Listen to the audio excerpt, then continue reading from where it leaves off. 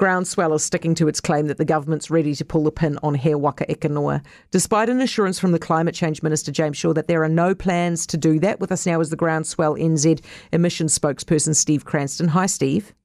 How are you doing? I'm very well, thank you. So what are you hearing?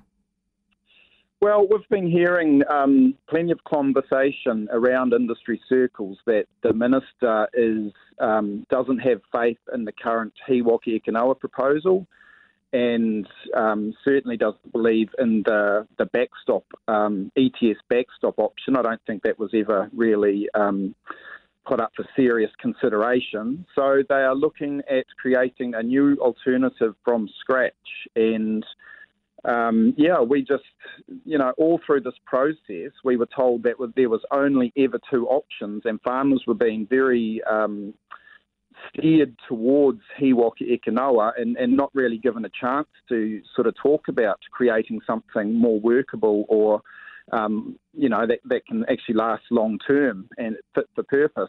So, now that it seems that there are other options on the table, we would certainly like to be part of that conversation, because it's clear that what's up there at the moment for discussion is not going to do the job. What are the alternatives? What are you hearing? Well, there's been a number of ones that they've been looking at quietly, I believe, but there's certainly a cap and trade option that they're looking at the moment, and we're just interested for the Minister to take a position on this, because he certainly hasn't denied having these conversations. So I find it quite interesting that he's saying he backs He Waka Eke Noa 100%, and that's going to be the future when he's taking time to have conversations on creating a completely new option. So we just want him to be upfront with us, because we would like to be part of the conversation. Steve, how long have these conversations been going on?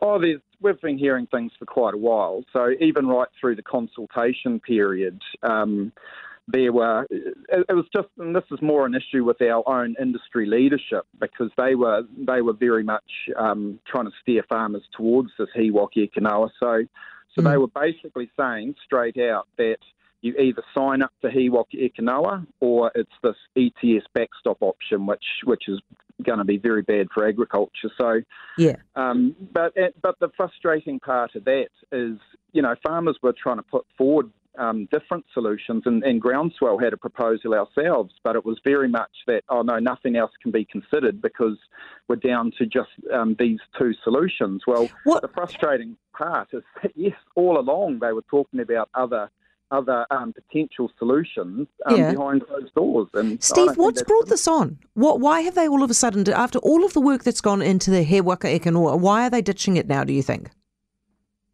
Well, I didn't say, I will be clear on that. We're not saying they're ditching it immediately, but they're certainly having conversations that they're going to pull the pin. So, the Minister stating that they haven't ditched it yet is not necessarily, doesn't necessarily refute what we're trying to say. No, I totally get your point. But what's brought this on?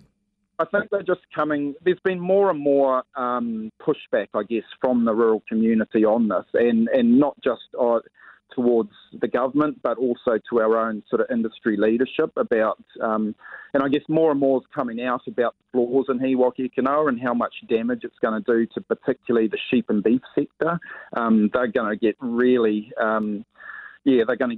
hammered by this, and they're going to be forced to reduce production significantly. So more and more information is coming out that wasn't necessarily presented during the consultation period, and I think they're starting to realise that the writing's on the wall and that farmers are never going to buy into this long term. So they're scampering to find something that will actually work. Interesting. Thank you for that, Steve. I appreciate it. That's Steve Cranston, Groundswell New Zealand emissions spokesperson.